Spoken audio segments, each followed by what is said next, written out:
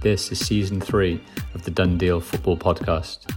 And in this season, I'm going to be talking mainly about my football industry uncovered course I did on YouTube towards the beginning of this year. I touch on loads of interesting topics, including football transfers, player contracts, boot deals explained, what goes into an image rights contract, FFP, player football agency, third-party investment, etc. Hope there's loads of good content for you to get stuck into. And as always, let me have your comments, your feedback. I very much hope you enjoy it. Happy listening. Yes, so today we are talking financial fair play. Probably one of the most controversial topics around at the moment, specifically, I guess, also because of what has happened with Manchester City relatively recently as well, and their Champions League ban and significant fine.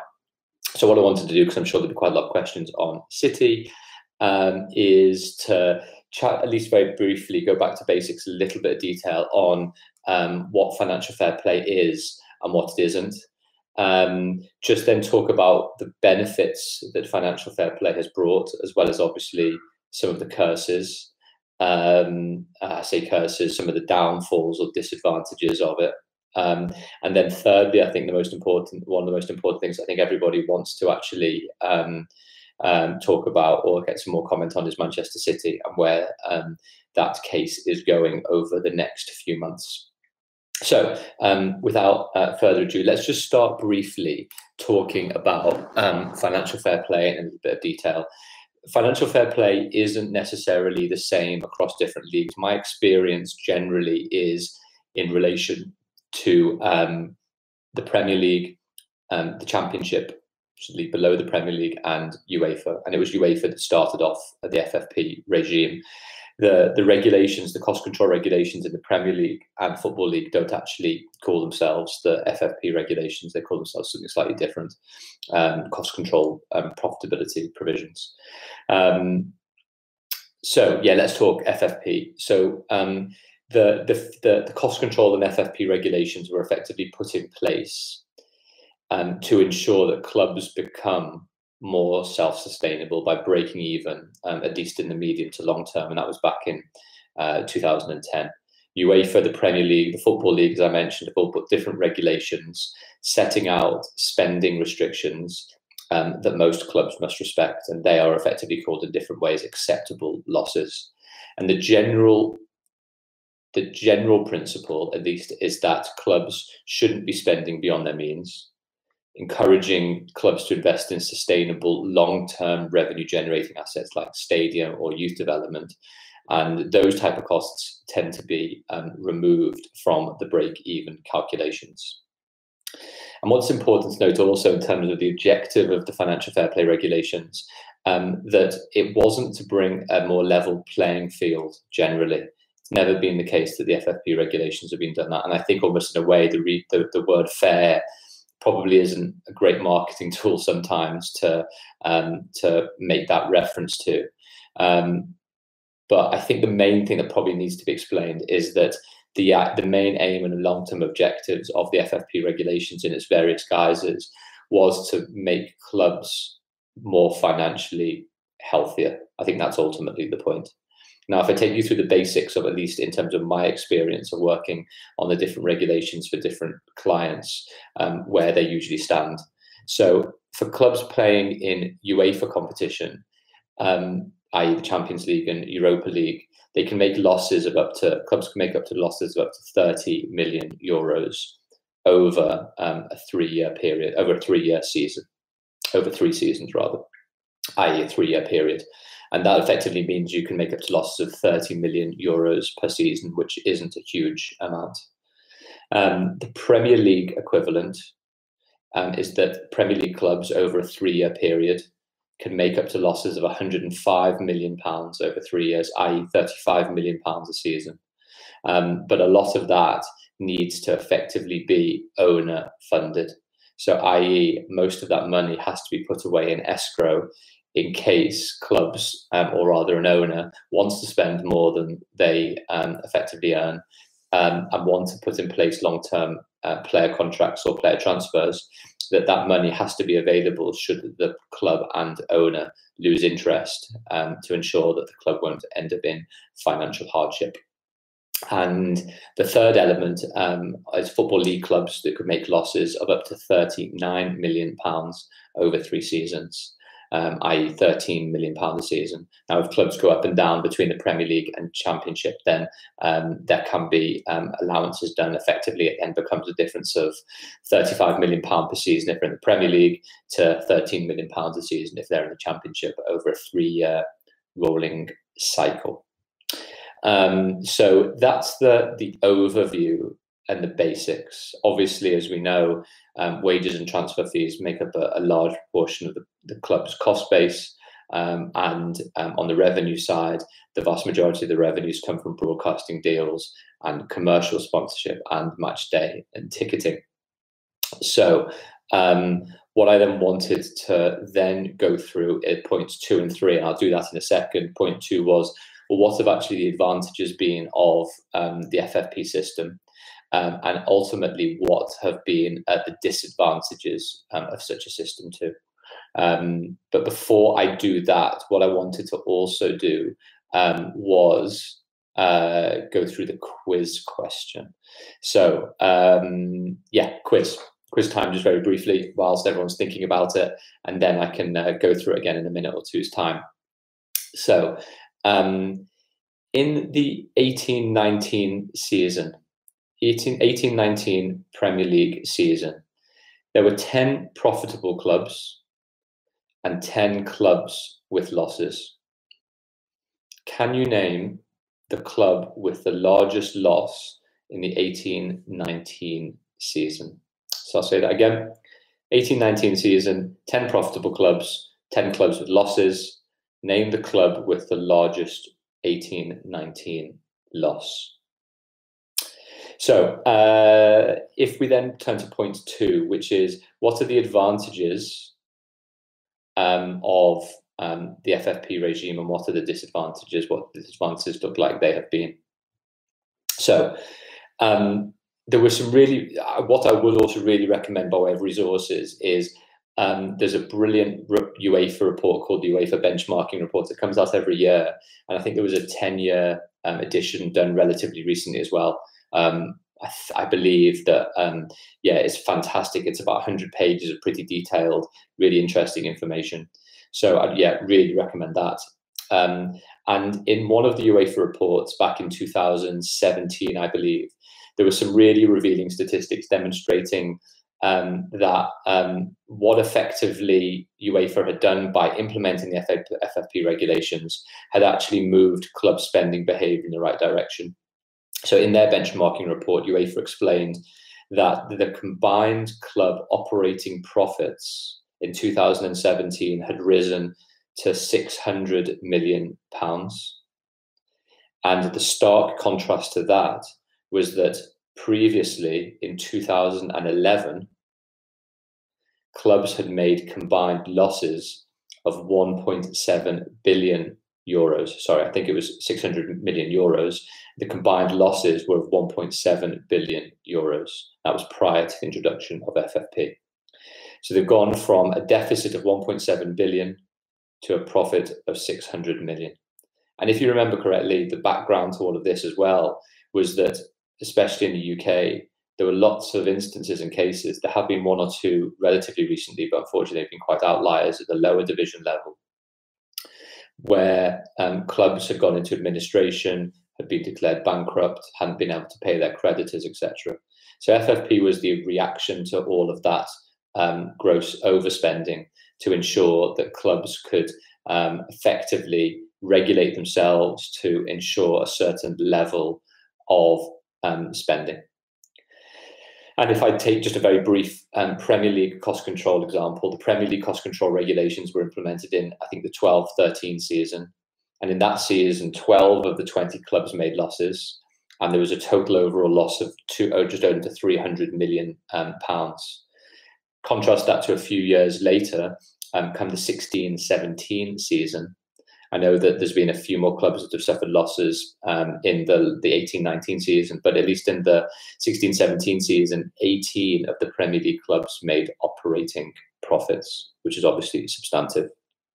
Now, I know a lot of people will say, well, yes, we've seen operating profits and we've seen things moving in the right direction, but actually it simply just ties in the elite, benefits them significantly, and leads to a less attractive product and reduced competitive balance, because the top clubs will just remain being the top clubs. So, yeah, I think that there is some merit to that argument in that it restricts the amount of money owners can spend on player transfers and wages to a degree. And it means the current, new and aspiring owners can't challenge the established larger clubs, at least in the short term, because that means effectively that the older, more established clubs will earn more revenue, thus be able to buy better players and be more likely to be successful on the pitch, which in turn drives commercial sponsorship and more partner deals, etc. Small clubs can't usually generate those short-term revenues to fund spending on transfer and wages. And therefore, it means, according to a lot of critics of FFP, that the aspiring clubs are prevented from challenging the established clubs, and that inadvertently the regulations have caused greater inequality between the clubs, and therefore competitive balance, which you guys might know or not, basically the maintenance of uncertainty of results to maximize the attractiveness of the product, is reduced. Now, I think what UEFA would say is it was never the objective of the FFP regs to reduce competitive balance, but ultimately their point is you can do different things at different times. There might be other ways to be able to improve competitive balance, greater redistribution of income, etc. But if you look back at some of those statistics as to the 1.7 billion euro loss to a 600 million euro profit, that is obviously a great sign of UEFA pointing things in a much better long-term financial health perspective. So that's point two, the benefits of FFP and some of the criticisms. And I wanted just for a few minutes then to be able to talk about Manchester City. So yeah, lots of interesting elements on Manchester City and FFP. But the basis of it, in terms of the 2-season Champions League ban that was announced a little bit ago, is based on the UEFA press release and then based on the official reporting by the Manchester City in their subsequent statements, and then more or less as follows. The UEFA Club Financial Control Body, the investigatory arm, and then the adjudicatory chamber. The adjudicatory chamber more or less came out with its decision that Man City had overstated their sponsorship revenues and had not fully cooperated with UEFA in its investigation, and as a result had banned the club for 2 Champions League or European competition seasons and fined the club 30 million euros as well. So I just wanted to comment on a few of the different bits that are coming out at the moment. The first and most fundamental element is anybody that thinks they know whether Man City will win on appeal, lose on appeal, will have their sanction reduced or otherwise before CAS, the Court of Arbitration for Sport, I think ultimately is guessing, because there isn't much official documentation or any other press release. There certainly aren't any decisions based on UEFA's assessment as yet. As a result of that, that means that no one really knows the precise details and therefore can't and won't be able to understand the strength of UEFA's case and Man City's case. Now, Man City have said throughout that they have irrefutable evidence to demonstrate why they haven't been in breach of the regulations. So we'll have to wait to see that before CAS if necessary. The interesting elements that are now playing out and will be playing out in the coming weeks relates to the timing of the hearing and the potential timing for the sanction. Now, what can happen and what the club can and is able to do is put forward interim submissions regards to interim measures, and that more or less is how they would like the case to proceed, and then UEFA can ultimately make comments on that, and then CAS would, with its arbitrators appointed, make a decision, which is as follows. Either the sanction should be suspended, i.e. frozen, pending the outcome of the decision, because the decision and the case may take several months. And if that's the case, Manchester City may argue that they should be able to be participating in the Champions League competition for the following season because the case hasn't finished.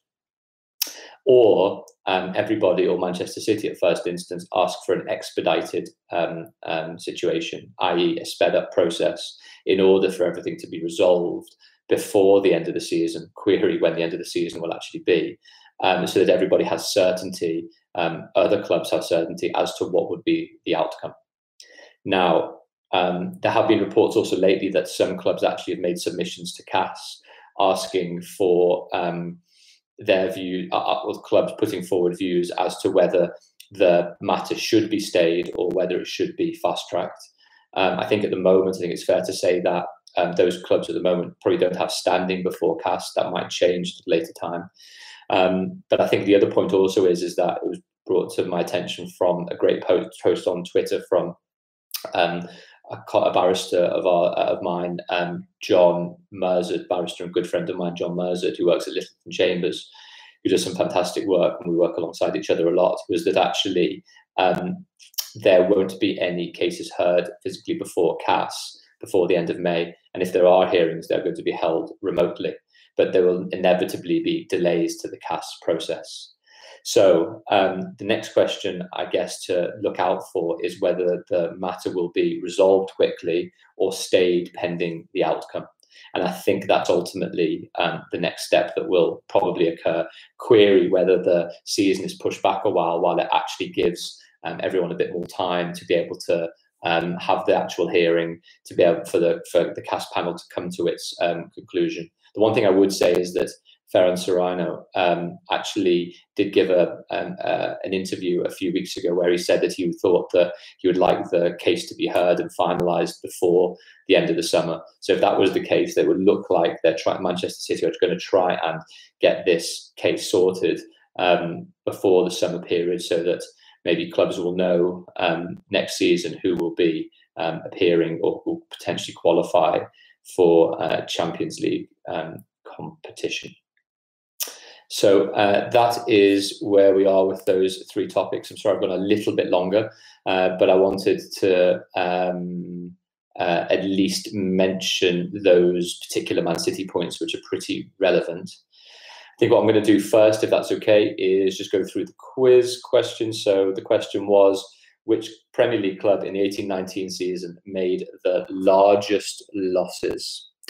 So give me a second. I will just have a look back. We've got lots of questions coming, which is great. And the answer, you'll be pleased to know, was Everton. Everton made the largest losses in the 18-19 season, and the winner of the book is Will Morris. Will, thank you very much. You were very quick off the mark there, so well done. As always, if you want, you've got to tell me whichever one you prefer. You can either have a copy of Dr. Urquhart's book, How to Be a Football Agent, or a copy of Done Deal. Just let me know. If you can send me a message on LinkedIn, maybe that might be the easiest way. And then we can get the book sent over to you. So let's get going with some questions. And I'm sure there'll be quite a few this evening. So good on that front. Mark, do you think the Galatasaray CAS decision will have much jurisprudential value on the Man City case? I'm not sure. My recollection of Galatasaray case was they breached the settlement agreement and then were banned, whereas this particular case isn't a breach of the settlement agreement. What Gala, I think, also did was they actually brought forward some competition law arguments as to establishing whether the FFP rules were anti-competitive as well. And the CAS gave those arguments pretty short shrift. But on this point, what we're talking about is an overstatement of sponsorship monies rather than a breach of settlement agreements. Fahad, I think FFP rules have pushed transfer fees up a bit, given clubs in operating losses want to cover that up with player sales. Well, it works both ways, really, because whilst that might be the case, there are a number of clubs that can't spend large sums anymore because they would be in breach of the FFP regulation. So, yeah, I think there's two sides to that coin. Did Manchester City bloat their sponsorships as a way to get around FFP? Do you think they'll win their appeal? Well, I think just as I mentioned just before, there's no way of knowing at the moment whether they'll win their appeal, because the strength of UEFA's case and the strength of Manchester City's case just isn't there in the public domain at the moment. So who knows? But it will make for a fascinating decision reading when ultimately I think the UEFA decision might be published. The UEFA Club Financial Control Body adjudicatory chamber decision, and then also the ultimate CAS decision. There's also a query about whether the CAS hearing could even be made streamed live. I know that it might be remote hearings in the first place, but whether actually, because of a number of particular arbitrations that have happened before, a Chinese swimmer, for example, their CAS hearing was streamed live. So there's the possibility of live streaming of the actual remote hearing is a possibility, but whether that might be too difficult or otherwise at the moment is remains to be seen. Stephen, spot on for DG to define competitive balance as outcome uncertainty to maintain fan appeal. Many do not use this definition, but instead favour parity. Okay, thanks for that, Stephen. George, one question on Man City. Is it an option at all for them to get dropped leagues down? It's a very good question, and it actually highlights a really interesting point that's going on at the moment, which is there is also a Premier League and a Football Association investigation into Manchester City right now, because as well as there being potential breaches of the UEFA financial fair play regulations, there might be also breaches of the Premier League's equivalent. The Premier League has quite a lot of discretion, or rather an independent panel that would be set up to look at that, would have quite a lot of power and discretion to be able to impose pretty substantive sanctions. So although it wouldn't be UEFA that would be potentially dealing with Premier League specific matters, a Premier League independent commission would be doing that. Sinir. So when a team falls foul of the 30 million requirement and is punished by UEFA, the owner could prevent that by putting money in escrow and having that money used. Guess what I'm saying is it can exceed the level of up to 30 million euros if such excess is entirely covered by contributions from equity participants. So at the moment, that's not a possibility under the UEFA rules, I believe. That is only a possibility under a larger, significant amount for the EPL regulations at the moment, and that allows clubs to be able to make losses of up to £105 million. So I think if there was to be greater flexibility going forward in the UEFA regulations, that could certainly be something to take into account, which is escrow to cover excess over particular amounts. Michael, having in mind that big clubs have found various ways to circumvent FFP, while smaller clubs are punished for breaching FFP, do you think FFP is successful after all? Well, I don't think, my own view is I'm not convinced that clubs have found various ways to circumvent FFP. Neymar transfer and Man City case. I think the PSG example is a very, very specific example of when UEFA haven't necessarily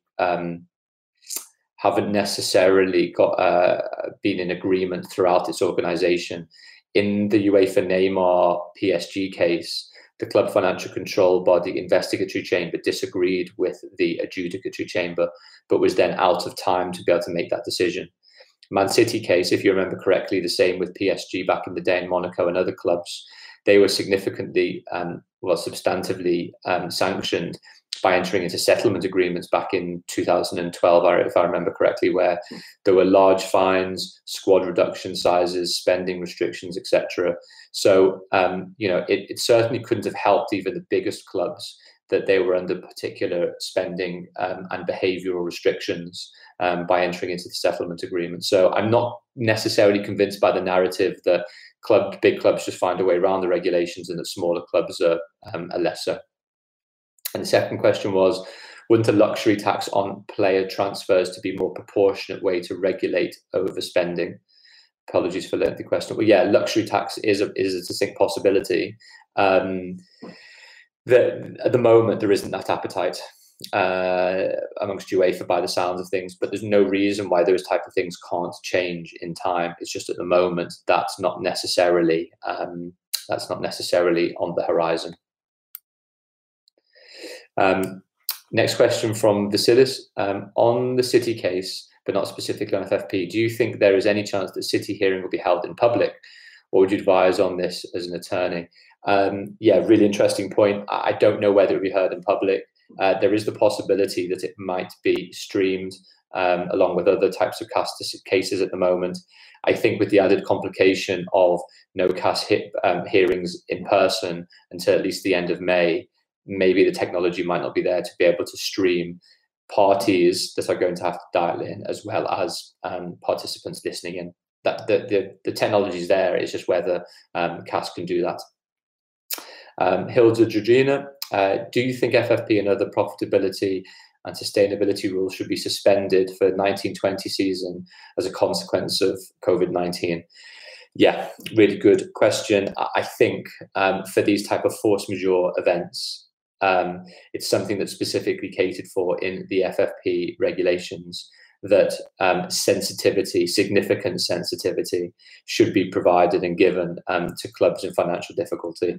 And we've seen instances already where UEFA has at least come out and said that the budget, the future financial information won't necessarily need to be required for a period of time.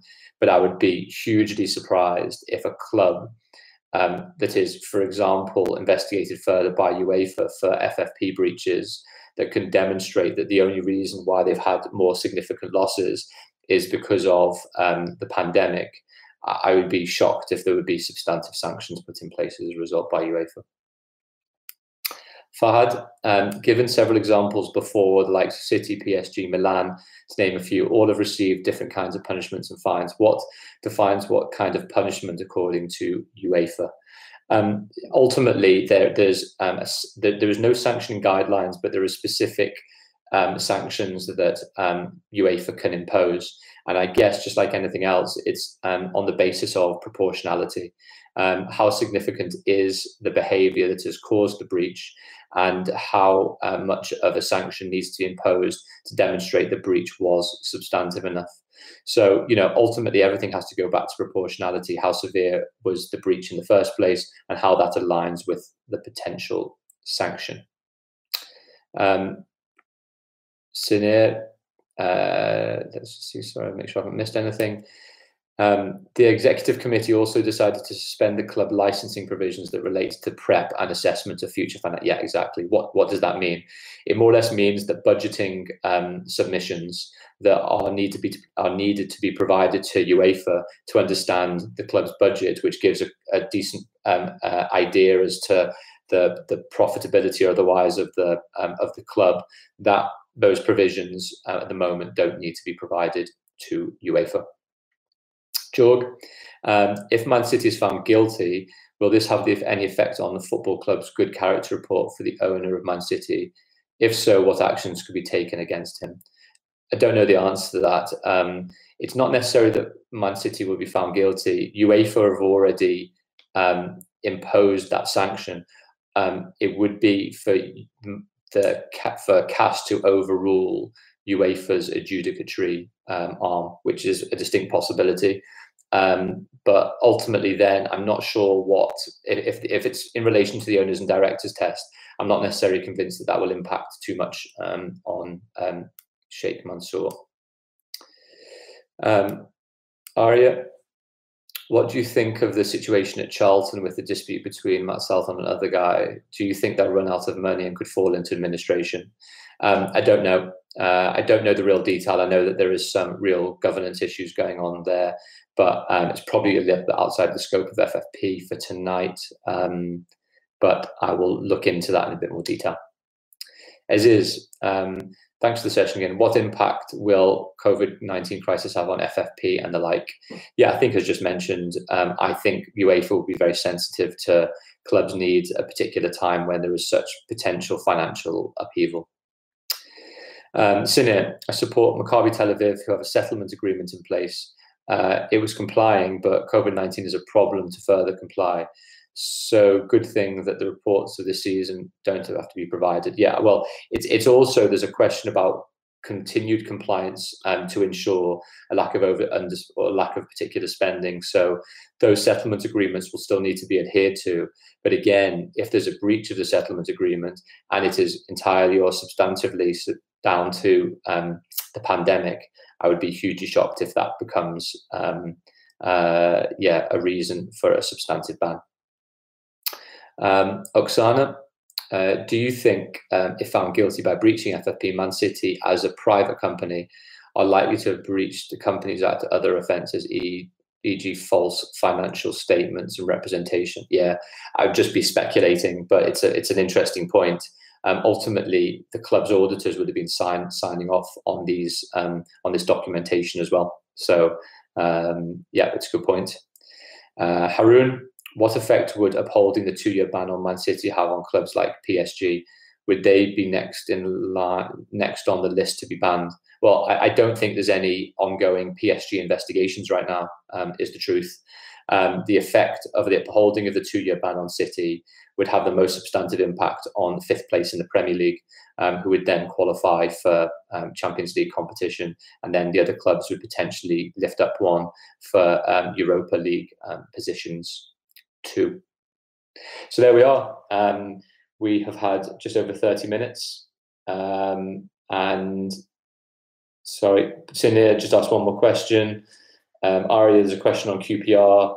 Their questions related to championship matters, championship regulations. They were fined a large amount of money. They questioned the FFP regulations, whether they actually were legal.